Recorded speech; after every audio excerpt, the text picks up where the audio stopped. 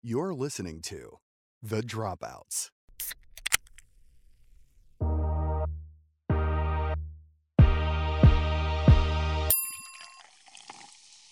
Well, welcome to episode 10 of The Dropouts. I'm Jess. And I'm Morgan. And we are talking about Tenacity today. The big 1-0. We hit double digits, you guys. This is a big deal. I know they say seven episodes is the average where podcasts kind of sizzle out. We've made it past that, and now we're in the double digits. So we're doing it. We're doing the damn thing. Still 10 weeks. We're not stopping. 10-week anniversary. 10 weeks. Which is, in high school relationships, a big deal, you know, so it must be. It's huge. Like, we should do you remember call in our high school, moms. like, we've been dating for like 7 weeks. We're going out to dinner to celebrate. It'd be like 7 whole weeks. 52 Wow. days, 52 and a half days since Yeah. Brad asked me out. Brad. Yeah. We are going to have 7 children. Yeah. We played MASH. This is where we're getting. Yeah, we're gonna live in a shack, but we're working on it.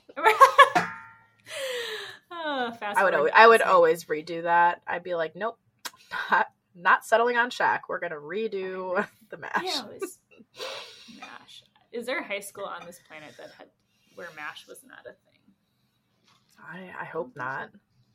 Well, it doesn't exist anymore, I'm sure. I think there's an app for it, like everything else. If there's not, maybe that's a money-making opportunity. We'll cut that out. Don't take it from us. Ours. I'm just kidding. Ours. No, we've got too many businesses. Someone else needs to do it. But yeah, we're talking about Tenacity today, which I definitely Googled it. To make sure I knew for sure what the word meant, because it's something that like I live by, but you know, I like basic words. I like fancy words, but I was just to make sure I was on the same page, and we'll kind of go over what we mean by that and how and some really Morgan's got some really good stories about people that we'll get to it. We'll get to it. Yeah, and for anyone, I mean, I think most people have a general idea of what tenacity is, but like when I think of tenacity, I think of like resilience or grit, and kind of it's when you make the decision to go for something and then you sink into your resolve to do that thing or to make it happen. That's what I think of when I think of tenacity, is like grit or willpower or just doing it with your full self. And I see it as like visualizing something as available to you as happening before it even has. It's like the unrockable faith that you're going to accomplish that thing. Yes. And so if you're listening to this and you're like, tenacity, I know that word, but I don't really know that word. Just think of like resilience and grit. It's basically going for the thing you want. That's what tenacity is. And even in the face of all the adversity and obstacles and things that will come up on the path to get to the thing or to accomplish the thing that you want, going for it anyways, because there's going to be obstacles. That's just life, right? You read a book, or you have a book, right? It's called Grit, right? Is it called Grit? Yeah. So it's a very popular or well-known book. I believe, at least. Actually, my dad had given it to me or given me the recommendation quite a long time ago, probably in undergrad, which was close to 10 years ago. Okay. I feel like I just got a couple of wrinkles just hearing that. I feel like I've heard of it. Yeah, so Angela Duckworth, well, it started, I think it was before the book came out. She did a TED Talk. It was like 6 minutes long. It's at this was like in 2013. It's almost 27 million views. It's one of like the higher viewed TED Talks. But she was in a corporate job. At 27 years old, she transitioned to being a 7th grade teacher, and she realized that there was more than just a difference of IQ level between the best and the worst students that she had. And you know, she did the whole teaching thing. She ended up leaving teaching to pursue a PhD in psychology, really studying the brain and, all the psychology things. But she wrote this book called Grit. And she grit and tenacity and willpower, they're all kind of similar. They're not totally the same. But they all kind of tie into the subject that we're talking about today. And she defines grit as the passion and perseverance to achieve meaningful and long-term goals, which I feel like that can be kind of surface level, or you can really like think deeper into grit and tenacity and what it really means, because it's like you can look at that and be like, oh yeah, well of course you're persevering, you're doing things, but it's like until you experience that, the challenges, the dead ends, the roadblocks, failures, like people with grit and tenacity have the strength of character to sustain whatever commitment during those tough times rather than succumb to the temptation to quit. So she did studying. One of the things she mentioned is building, like, and what the book is essentially about is building, like, what grit is and building grit in our nation's children. And grit, she really emphasizes that it's having the stamina, like sticking with the future and the goals that you have for yourself and where you want to be day in and day out. It's not a sprint, it's a marathon, just keeping going, which I think, like I said, at the surface level, that seems very basic, and it's like, well, duh, like, keep going, keep working towards your dreams or your goals or whatever. But it's like, when you're actually stuck in the trenches and you're dealing with whatever obstacles are thrown your way, it's a lot easier said than done to like really push through those. And I know that's been an overarching theme, I think, of our podcast. And now we're kind of talking about it at a more, I think, literal level. But one of the things that she talked about in this TED Talk, which we can link it in the show notes, I think it's a really cool TED Talk. It's very short. And I think I actually watched it in school. One of my professors pulled it up, but I rewatched it yesterday. One of the things that, I think there was a research done at Stanford University about what they call growth mindset. And that's what they use to teach kids, or the term in teaching kids grit. And essentially it's the ability to learn that things are not necessarily fixed, and that the ability to learn itself can change with effort. So it's not completely dictated by a person's literal IQ level. That's what she observed when she was a teacher. The way they do this is they have kids read and learn about the brain and how it changes and grows in response to challenge. The study saw that kind of translated to how they persevered with facing failure, and seeing that failure is not permanent. It's temporary, and you can push past that, and you can, change and grow in response to those challenges, just like their brain. One of the things, she has a quiz on her site that you can, it's like 10 questions or something to get like a quick number out of 5. It's called the grit scale. And I took that again yesterday. Yeah. What'd you get? 2.9 out of 5. So, and I wasn't super shocked. I mean, it's like, what is that? Like a D? I don't know. But 20. Yeah, that's like not great. And a lot of the questions, I recognize that a lot of it has to do with focus and things that I know don't come super easily to me in the realm of focus. I don't let ADHD define me. I'm very open about my journey with that. And I recognize how my brain works. And sometimes I find that my focus wavers.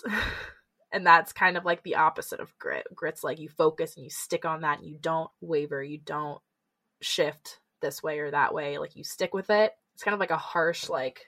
I just got this visualization of like a border collie on a sheep that they're trying to herd. Like, have you ever seen those videos of a border collie, and they're pure, like every ounce of their energy is just zeroed in on that one sheep or the herd of sheep that they're trying to move. And if they ever come toe to toe with just one of them and they're trying, and it's like being challenging or whatever, like the focus that dog has is just unbreakable focus. That's what it reminds me of when I get that visualization of wish. Like it's like the opposite of normal dogs. Yeah. I'm the lab that's like squirrel, and then I'm like, oh shit. Oh yeah, distracted by. Yeah, I forgot. And so that quiz, I was like, and I was very honest. I could have been like, oh yeah, like I focus and I never change, but like no, I know that sometimes, and I think. And I tell a lot of like the people in my Maker Mentorship program that it's good to have goals, but also to give yourself grace if following your curiosity leads to shifting goals a little bit, because if you're in kind of that, I don't know, in between where you're trying to figure out where you really want to take your business and you're shifting things here and there and you have this idea and you're like, oh, this is what I really want to do. But a couple weeks down the road, you realize, like, you've been doing it, you've been working towards the goal, and you realize that it's really not fulfilling you.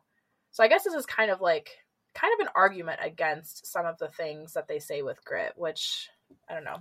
I would say it depends how honest you are with yourself.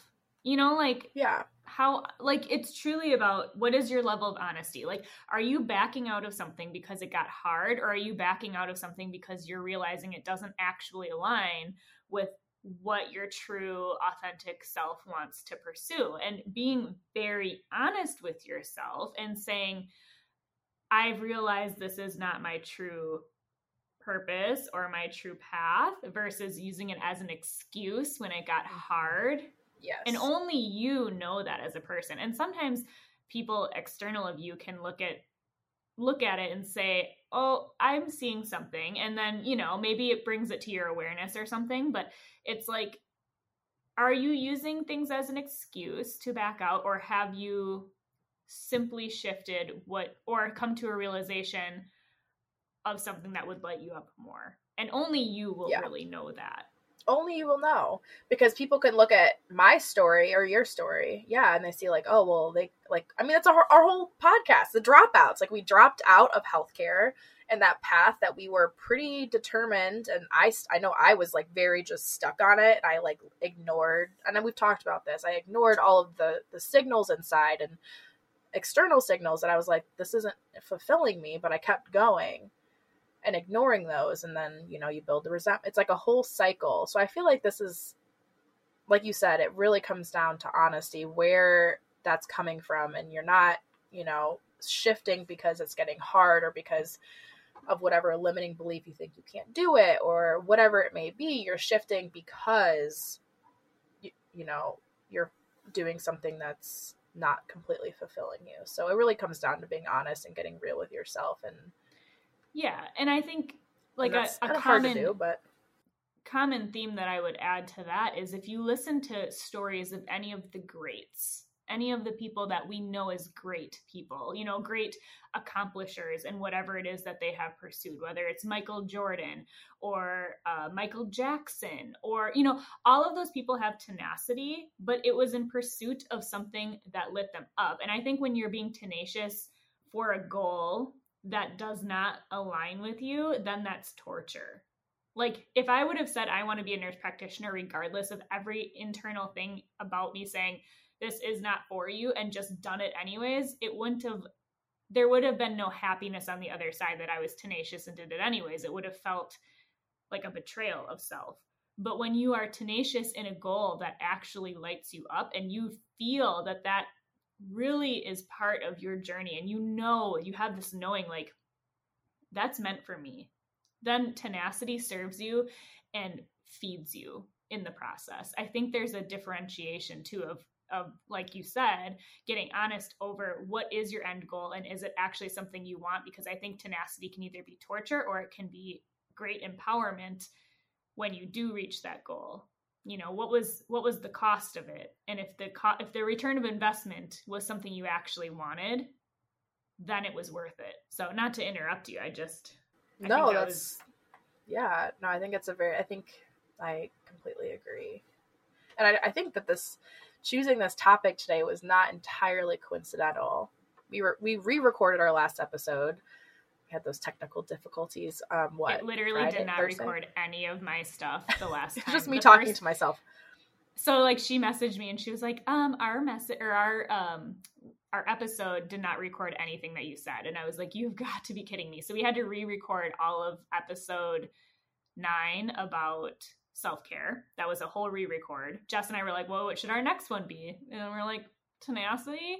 But I think both of us have been going through some tumultuous experiences with our businesses or with where we want to take things. I think it's fitting because I think when people listen to us, sometimes they think that we have it all figured out or that we are cruising through things unabashed by anything external, that we are just embodying everything that we teach with, you know, which we are embodying it, but it is not easy. Yes. This isn't easy, you know, and yeah, for like us to sit here and tell you that any of this is easy, it's not. It can be easy, you know, it can, all of this can be easy. It's just a matter of like, how much resistance do you have to letting go of those old stories and those old beliefs and allowing the new stuff to come in. But it is a process. It's a practice, right? And so, and you know, we only have control over so much in our lives, and there are going to be things that happen to you, to your business, to your family, to your friends, to circumstances that you have no control over. And only you have control over what you decide to think of that thing or how you decide to proceed. You know, like I can't help how long the cargo ships are going to take to get from overseas to my studio to deliver the things I need to make my candles. I have no control over that. None right now. All I can do is decide how I'm going to react to it and respond. Could I say, never mind, this business isn't for me. I'm throwing in the towel. I don't have anything I need right now. It's a sign from the universe. Or could I just say, nope, we're just going to use it as a learning experience and figure out what we can do in this situation to make it happen. And that's what I'm doing. Like, that's just an example. But I think what I just wanted to point out is that both Jess and I are constantly bumping up against all of these concepts that we teach, all of these concepts that we talk about, including being tenacious and including finding that grit and that resilience and that resolve to make things happen. You know, it can be challenging, but we've made a decision to pursue these things, and that matters. Because I know when we talked about decision making in the episode, you know, about decision making, I said you cannot talk about making decisions without talking about tenacity, and you can't talk about failure without talking about tenacity. Like they're all interconnected.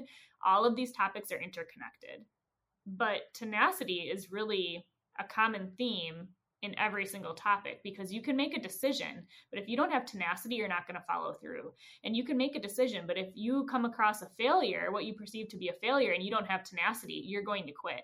So tenacity is kind of almost the glue that holds all of the other concepts together. Is how much are you going to go for it and stick to it?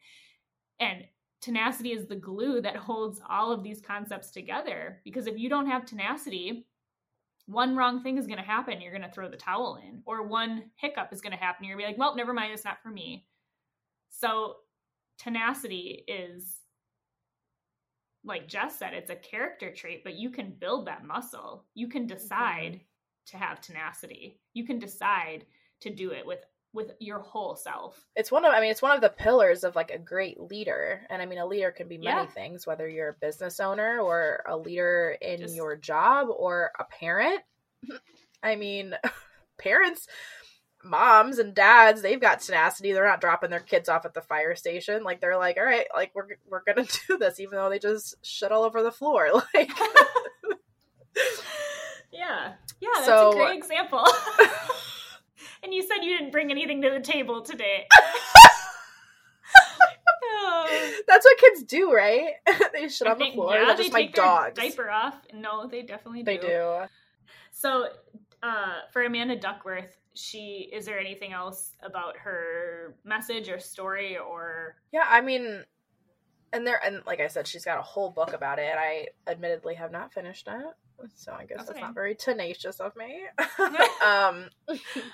I have the book on my Kindle. I do want to do the audiobook because I think it's something that I can listen to in the shop, and I don't need to like take a bunch of notes or annotate or whatever. Annotate, that's a great word. Annotate. Bringing me back to my college days. Sometimes I forget that I went to college for a very long time.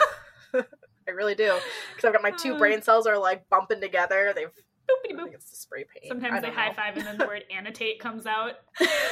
I actually have a thesaurus pulled up of like words that make me sound smart, and that was one of them. No, I'm just kidding. Are you serious? No, I'm kidding. I'm totally kidding. Like, you're like, really maybe she does. Anyways, okay. Sorry, go on. No, I think that pretty much wraps that part up. I want you to tell us all about the stories that you have. Like I said, tenacity is kind of that unrockable faith that you are going to accomplish that thing or have that thing. And the more that I study, research, and absorb information, because if you don't know, I have another podcast called The Daily Dash, and one of the things that I've implemented weekly is to tell one story of somebody who has this incredibly inspiring story, that their journey was full of what we would commonly identify as obstacles and how they achieved things anyways, despite all of those obstacles.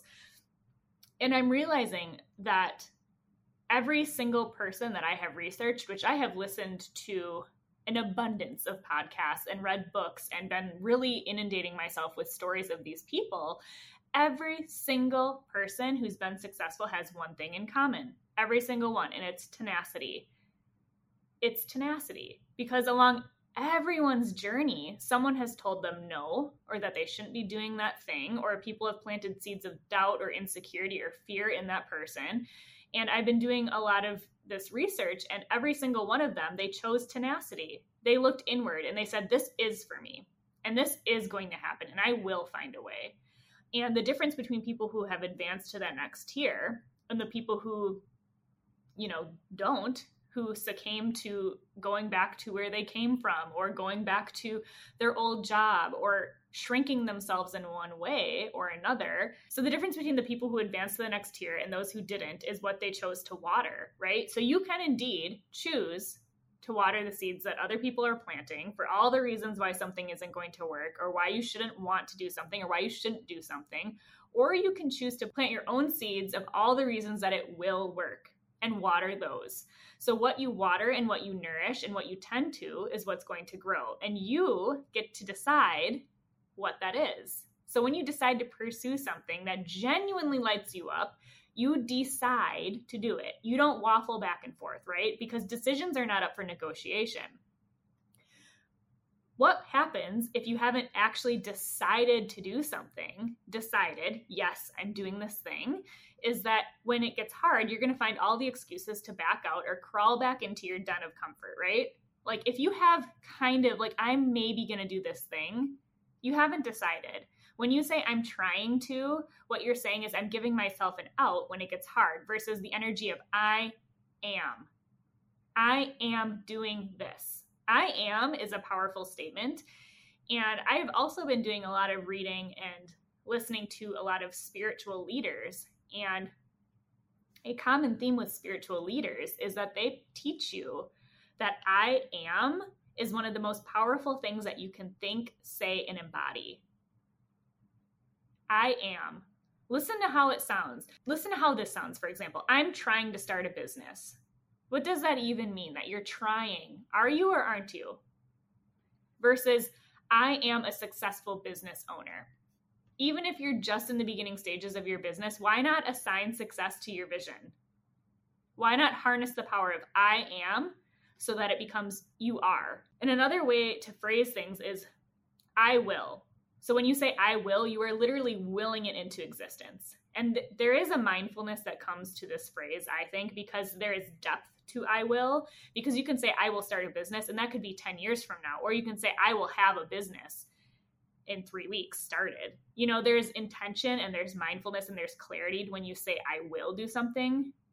So I think there's power behind I will, but there's also an intentionality behind it, and there has to be depth to the I will, because I will can also waffle if you're not careful with I will. And what I also want to offer is that I don't think you have to have all the answers when you decide to do something, because here's the honest to God truth is nobody does, because you cannot read the future. You don't have a crystal ball that's going to say all of the things that will present themselves to you in your journey, right? And there's good things and there's better things. And I purposely did not say that there's bad things that will happen, because I don't believe that there are bad things that happen. There's only lessons. And even in bad things, quote unquote, bad things happening to you, you went bankrupt, or your husband left, or there was a fire that burned down your entire business and now you have to start from scratch. Like in the moment, those things seem bad, but there are lessons and there's good that can come out of every bad experience. So that's where grit comes in, right? Like yes, something quote unquote bad happened, but is it really bad, or did it just open a different door? Did it just offer you a new perspective? Did it actually give you a new chance to start something or to look at things with a different lens? So what do you choose to take from the lesson? What interpretation can you make from a quote unquote bad situation? It's all about the lens that you prescribe to, right?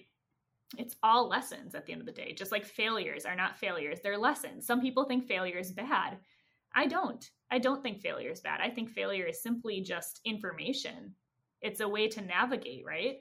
So when it clicks for you, you will realize that none of this is actually as complicated as it sounds, because all you have to do is decide. And all you have to do is make the shift from wanting to do something to deciding to do something. All you have to do is relent your stories that you can't have or do or experience something and replace it with I can and I am. Okay, so I want to read this page from Jen Sincero's book, You Are a Badass. It's on page 199 if you want to look it up. But she's talking about birthing your dreams, right? And having this dream and trying to get it to come true. Okay, so she says this: birthing your dreams is like giving birth. Conceiving the idea is the fun part, hopefully, and then you go through insane amounts of fear and excitement and dreaming and planning and vomiting and growing and thinking you're crazy and thinking you're awesome and stretching and shape-shifting until you're practically unrecognizable to everyone, even your own self. Along the way, you clean up your puke and you massage your aching back and apologize to all the people whose heads you ripped off in a hormonal killing spree, but you stay the course because you know this baby of yours is going to be the bomb. Then, finally, just when you think you can see the light at the end of the tunnel, labor starts. Your innards twist and strangle and force you to stumble around, hunched over in the shape of the letter C, while you breathe and pray and curse, and just when you think it can't get any more out of your mind painful, a giant baby head squeezes out of a tiny hole in your body. Then, a full-blown miracle happens. In order to change your life and start living a new one you've never lived before, your faith in miracles and yourself must be greater than your fear. Just like birthing this idea that you have of birthing and not only having an idea, but bringing it into existence is like, it's literally like birth. There's a lot of painful moments. There's a lot of beautiful parts of it too, but there is going to be hard parts. But what's the result of it? Something so wanted, something so beautiful, something so precious. I think that's like such a powerful metaphor or story or way to think of your dreams is, yeah, it's like birthing a child. It's like birthing a child. And it's not always going to be point A to point B with no obstacles. That's unrealistic. And so I want to tell you guys a story. I'm just going to tell one story. I have another story that I think is really amazing about Howard Schultz on the Daily Dash, which I will link in the show notes if you guys want to listen to it. But I just want to bring to everyone's attention that pretty much everyone thought Starbucks was a dumb idea. The Starbucks that we know today. Everyone was like, that's never going to work. And he did it anyways. And look what happened. He created an iconic worldwide global brand. Not just like, hey, that guy in our town has one successful coffee shop. His story is it's crazy. It's bananas. And it's because he had a vision. He had a vision for something that he saw and he knew he could make happen. And everyone around him was like, I don't know. That sounds kind of dumb. You're going to sell coffee? How much? How much are you going to sell that coffee for? Out of a paper cup? How's that going to work? He's like, well, I just know that it is. And because he was tenacious and followed what he knew to be true, he birthed Starbucks as we know it today. So I'm going to link that because I won't tell the story all over again if you can just listen to it on the Daily Dash. But that is a wonderful story. And if you like the story I'm about to tell you and how I tell it, I recommend that you go listen to that one too, because I am going to tell you a story because I think these are really powerful to hear other people's trials and tribulations and see how they came out on the other side. That's where inspiration is, right? Somebody that really, really embodies tenacity to me is Steve Harvey. And his story makes me cry. So I'm going to really try to tell it without tears, but it's so powerful. And I always want to remind people, if he can do it, so can you. If she can do it, so can you. There is no difference between me, you, them. It's about making the decision to do it and then doing it. That's the difference. They had tenacity. They just did it. They just did it. They decided and then they went for it. So when Steve Harvey was a child, I don't know if you guys know this, but he had a really bad stammer. He had a really profound stutter. And he didn't have it at home, but anytime he went out in public, it was very pronounced. And when he was in 6th grade, they're all sitting in their desk and a teacher handed out an assignment to all the students. And it was a piece of paper that asked, "What do you want to be when you grow up?" And she instructed, put your name on it and turn it in. So Steve Harvey wrote one sentence. He said, "I want to be on TV."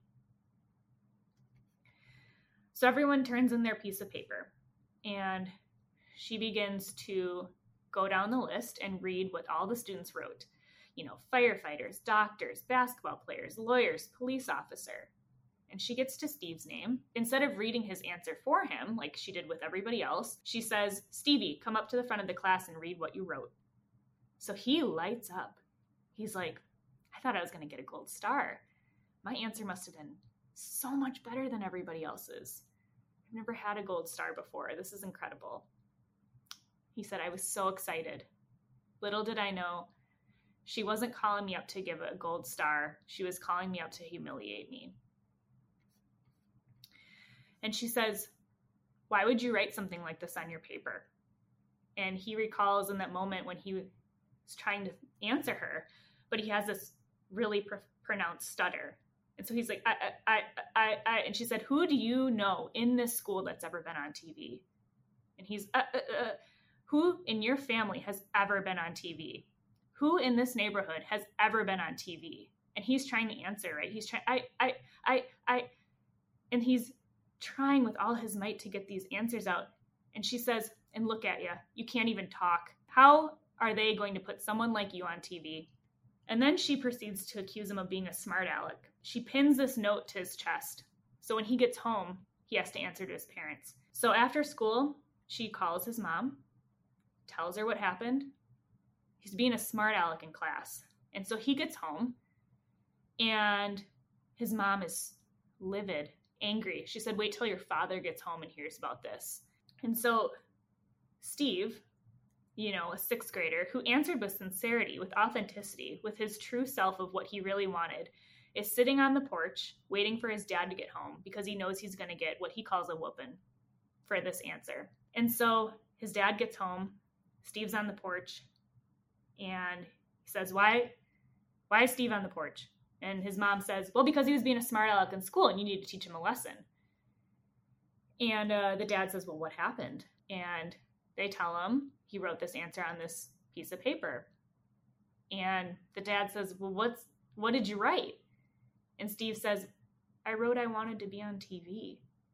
And his dad asks, "Well, what's wrong with that?" So there is an argument that ensues between his mom and his dad about what should be done with Steve over this answer. Steve gets sent to his room. So Steve's in his room, and his dad eventually comes in and he sits down and he says, "Well, what did she want you to write on the paper?" Steve says, "I don't know, Dad, what all the other kids wrote. Basketball player or a lawyer or a doctor. I don't know, Dad. I just wrote what I wanted." And so his dad says, "Take your paper and put it in your drawer. Write a different answer on this piece of paper, hand it in to your teacher tomorrow. But you take your paper that you wrote and you put it in your drawer.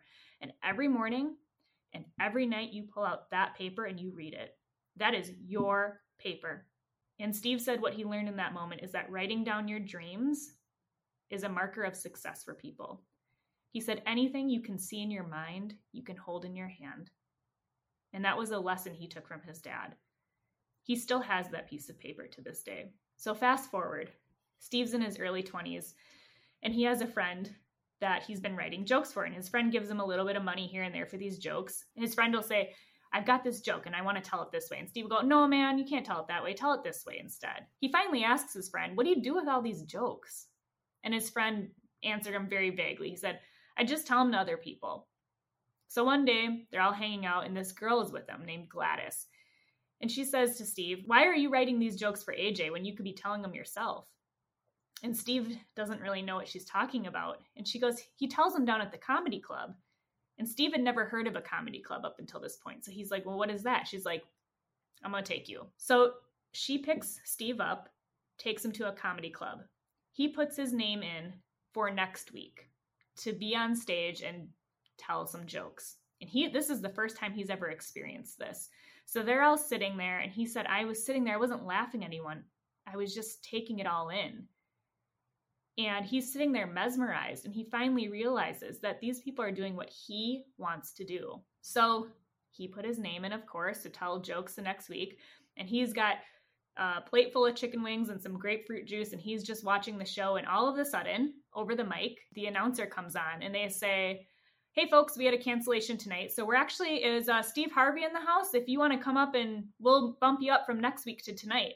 And Steve is sitting there with a, handful of chicken wings, like eating them, right? And he looks at his friend Gladys. He goes, somebody has the same name as me. And she goes, you dummy, it's you. So he's like, I'm not prepared. I didn't even, now keep in mind, Steve didn't even know what a comedy club was. He'd never experienced this before. So now all of a sudden he's ushered on stage, and he says, I wasn't planning this. And he kind of gets some laughs. And then Gladys yells, tell him about the boxing. Tell him the story about boxing. And so Steve goes, okay. So he tells the story about boxing, and he has the crowd just hysterically laughing. And at the end of the show, all 10 people that were on stage that night telling jokes line up, and the announcer does a clap off. And Steve won the clap off, and he got $50. And they leave the club, and they get in Gladys's car, and he starts crying. She goes, what are you crying for? He said, because that's me. That's me. He said it wasn't about the $50. It was that he realized that was him. That's what he was meant to be doing. So he goes to work literally the next day, and he tells his friend Russell, I'm going to quit my job today. I'm going to quit. And Russell looks at him and says, what? Steve says, now this is a really important part of the story. If you listen to this story, and I'll link where I heard this story from Steve Harvey in the show notes, but this is so important. He says, I am a comedian. Not I'm trying to be a comedian, not I'm going to be a comedian. He said, I am a comedian. That's a huge lesson in this. I'm a comedian. So Steve goes to his desk. He packs up all of his possessions. He walks into his boss's office. He says, Tom, something happened to me last night that changed my life. And I'm going to be a professional comedian. So I won't be coming back to work. And Tom looks at him really confused. And he says, that's the most ridiculous thing I've ever heard. I haven't heard you say one funny thing since you started here. So I'm going to pretend you didn't just tell me that. You're going to walk back out to your desk, and you're going to put your stuff back, and we're going to pretend we never had this conversation. And Steve says, you know what, Tom, you're right. Thank you. That was dumb. Shouldn't have said that. Thank you. Goes back to his desk, starts unpacking this box one by one. And his friend Russell comes over and he says, I thought you were quitting. Steve says, yeah, but I went to talk to Tom, and he said he ain't never heard me say anything funny, and it's just a pipe dream. And Russell said, wow, man, you're going to let him talk you out of it just like that? You're the funniest guy I know. And in that moment, Steve had this realization of how much power he just gave away to somebody else. How does anyone else know what you should be doing with your life? How can anyone tell you what you should be doing? So he walks back in, he says, hey, Tom, I'm going for it. And he quit. So Steve then goes on a mission to pursue comedy. And to condense the story a little bit, he finds himself broke, and he's living in his car. But he felt in his very being that this was the right decision. So I want you to keep this in mind. He was 37 years old. He wasn't 19. He was 37. And he was homeless. And he lost his family because he made the decision to go for his dream. And he was struggling. And for 3 years, he lived out of his car pursuing his dream. And he said, my mom never knew I was homeless. I couldn't bring myself to tell her. I told her I was staying with friends or that I was traveling. He said, but what I did have her do, what she did agree to do for me, is he set up an answering machine in her attic. So it's just a phone line with an answering machine. And I don't know the demographic of people listening to this, but that's pre-cell phone, right? You could call the line to your answering machine from, a landline, and it would let you know the messages that you had. So you could call from a hotel. You could call from, a payphone to get your messages. So he set up this answering machine in his mom's attic so he could call back to the answering machine to see if he had any gigs. And one day, Steve's washing himself up in a bathroom, in a hotel bathroom. He said, I used to go to these hotel bathrooms and I used to choose the nicer ones because they had the really nice rags and they had the really nice soap.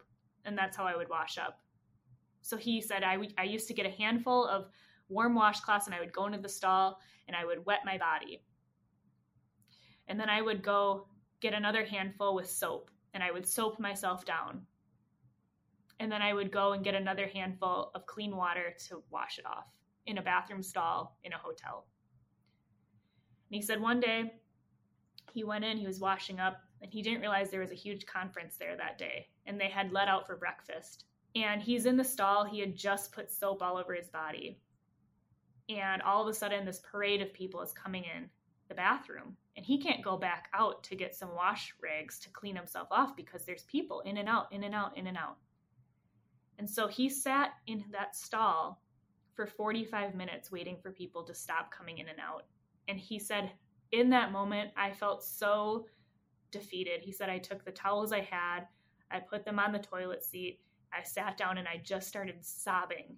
Here I was, 38 at this time. The soap had dried to his skin. He had no way of washing it off. He was homeless. He had $35 to his name. He was at his wit's end. He was broke. He's sobbing in the stall. So he's in Florida. He's going to take that $35 and he's decided, I'm giving up. I'm going to drive back to Ohio. He's finally able to wash off. He goes out and before he leaves, he calls the answering machine. And there's a message on there from a man of the name Chuck Sutton, who is really known in the comedy industry. He said, hey, Steve, this is Chuck Sutton at the Apollo. We saw a tape of you and we have an opening for you this Sunday night. All you have to do is get here. Let us know if you can make it. So Steve is like immediately just enthralled because the Apollo is like a world-known theater. That's his chance to get on TV. But then he has this immediate sinking feeling. It's Thursday. The Apollo Theater is in New York. And he realizes that this performance could change his life, but he can't even get there. He has no way of getting there. He said, I have $35. I can't even feed myself and get home. Sitting in his car, and he starts crying. He said, the one time I can get on TV, the one time I can get my big break, I can't even get there. So he thinks, I should call back and see if they said this Sunday. Maybe he said next Sunday. So he calls back, and sure enough, it's this Sunday. But then he notices at the end of the message, he hears another beep, which means there's another message on the line. So he plays it. And the message is from a guy named Tom from the Comedy Caravan. And he says, I've got a gig for you in Florida tomorrow night. It's $150 if you can get there. So Steve is like, I'm 100 miles away from that place. I can get there. So he drives there and he does this gig and the guy pays him $150 and he said, you were so good. I'm actually going to cancel the guy on Saturday night. I'll give you $300 if you do that show. Steve says, I'll do that show. So now Steve has $475 to his name. And he calls Chuck back at the Apollo and he says, I'm going to be there. And he drives straight up and gets to the Apollo, does the show, gets a standing ovation. He'd made it on TV. This was the moment he was waiting for. He was so close to turning around and going home. And Steve says this, everybody has a turn back moment in their life. Everybody has a moment where they just want to turn around and go back. It's too far, it's too hard, it's too steep, it's too long, I'm exhausted, I've lost my patience, my faith is weak, I'm just going to go back to where I was safe, where I didn't have to feel all of these things. The sad thing about it is most people take the turn. They make the U-turn and they head back. And he said, you can never give up. And he ends up being on TV, right? Like we know Steve Harvey, he's got a morning show, he's got an afternoon show, he's got a show in the evening. I mean, he's literally, you could turn the TV on at any time and he's on TV. He's written books. And you know what he did for years when he first became successful and he was on TV? The teacher that told him that he would never be on TV, he sent her a TV every single year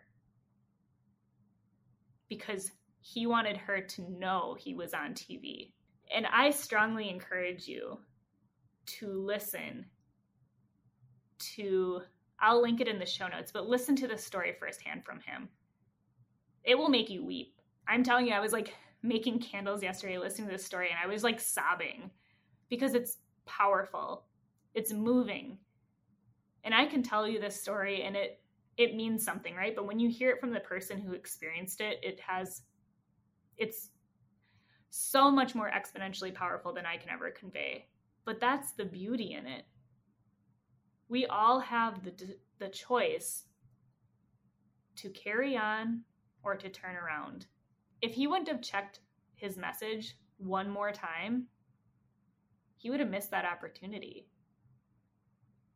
We might not know Steve Harvey. So the little boy who had a stuttering problem, who was told, "You're not good enough for TV," who was told by a boss, "That's the stupidest thing I've ever heard of," who lived in a car for 3 years, broke. He did not give up. And look where it got him. That is the message I want to leave with you guys today.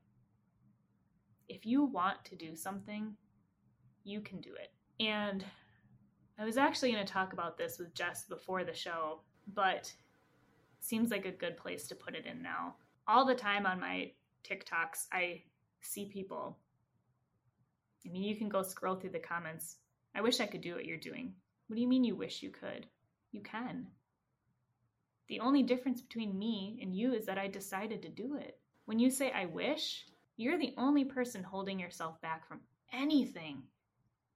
And if I never get any other message through to anybody in doing this show, other than you can do anything you want, it's not just a poster on the primary school walls with a kitten. You can do anything you want. You just have to decide to do it. It breaks my heart. I used to see those comments, "I wish I could do what you do," and I would comment back, "You can." And the more I see them, the more it breaks my heart because I'm realizing how many people walk around in this world thinking they cannot, limiting themselves, telling themselves no before they even give themselves a chance. There's no reason you cannot do what you want to do. It's all a story that you tell yourself. There's no difference between you and me and Steve Harvey and Oprah Winfrey and Michael Jordan and Howard Schultz. Everybody has the same access. I'm not saying the struggles aren't going to be different for everybody. I'm not saying that the obstacles aren't going to be different. But we all have the power of free will. You have a choice that you can make in this life to live the biggest, boldest, most genuine, authentic version of your life, or you have the choice to shrink back in to the den of comfort that you know isn't for you. So I hope the story of Steve Harvey today really puts that into perspective. And I hope if you go listen to the Daily Dash, listen to the Howard Schultz story when everybody told him Starbucks was a stupid idea. And all of the stories that I plan on doing once a week on the Daily Dash. Because if those don't inspire you, if those stories don't inspire you, there is nothing I can say that will. That's on Tenacity. Mic drop. Mic drop. You had me crying. I almost cried because his story is. You did great. You did great. Definitely don't have anything to add after that. That should just mic drop. Have it as a mic drop. That's what it was. Guess that's on Tenacity. And if you guys liked this episode, if you haven't already, very grateful for everyone who has rated our podcast. Helps push it in front of more people, helps us keep doing what we're doing. So if you could do that, very grateful for you.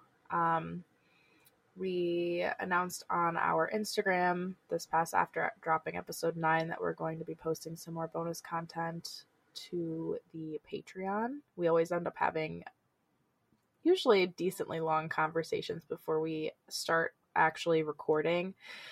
And they're usually pretty funny or entertaining or sometimes inspirational or just kind of a grab bag of things.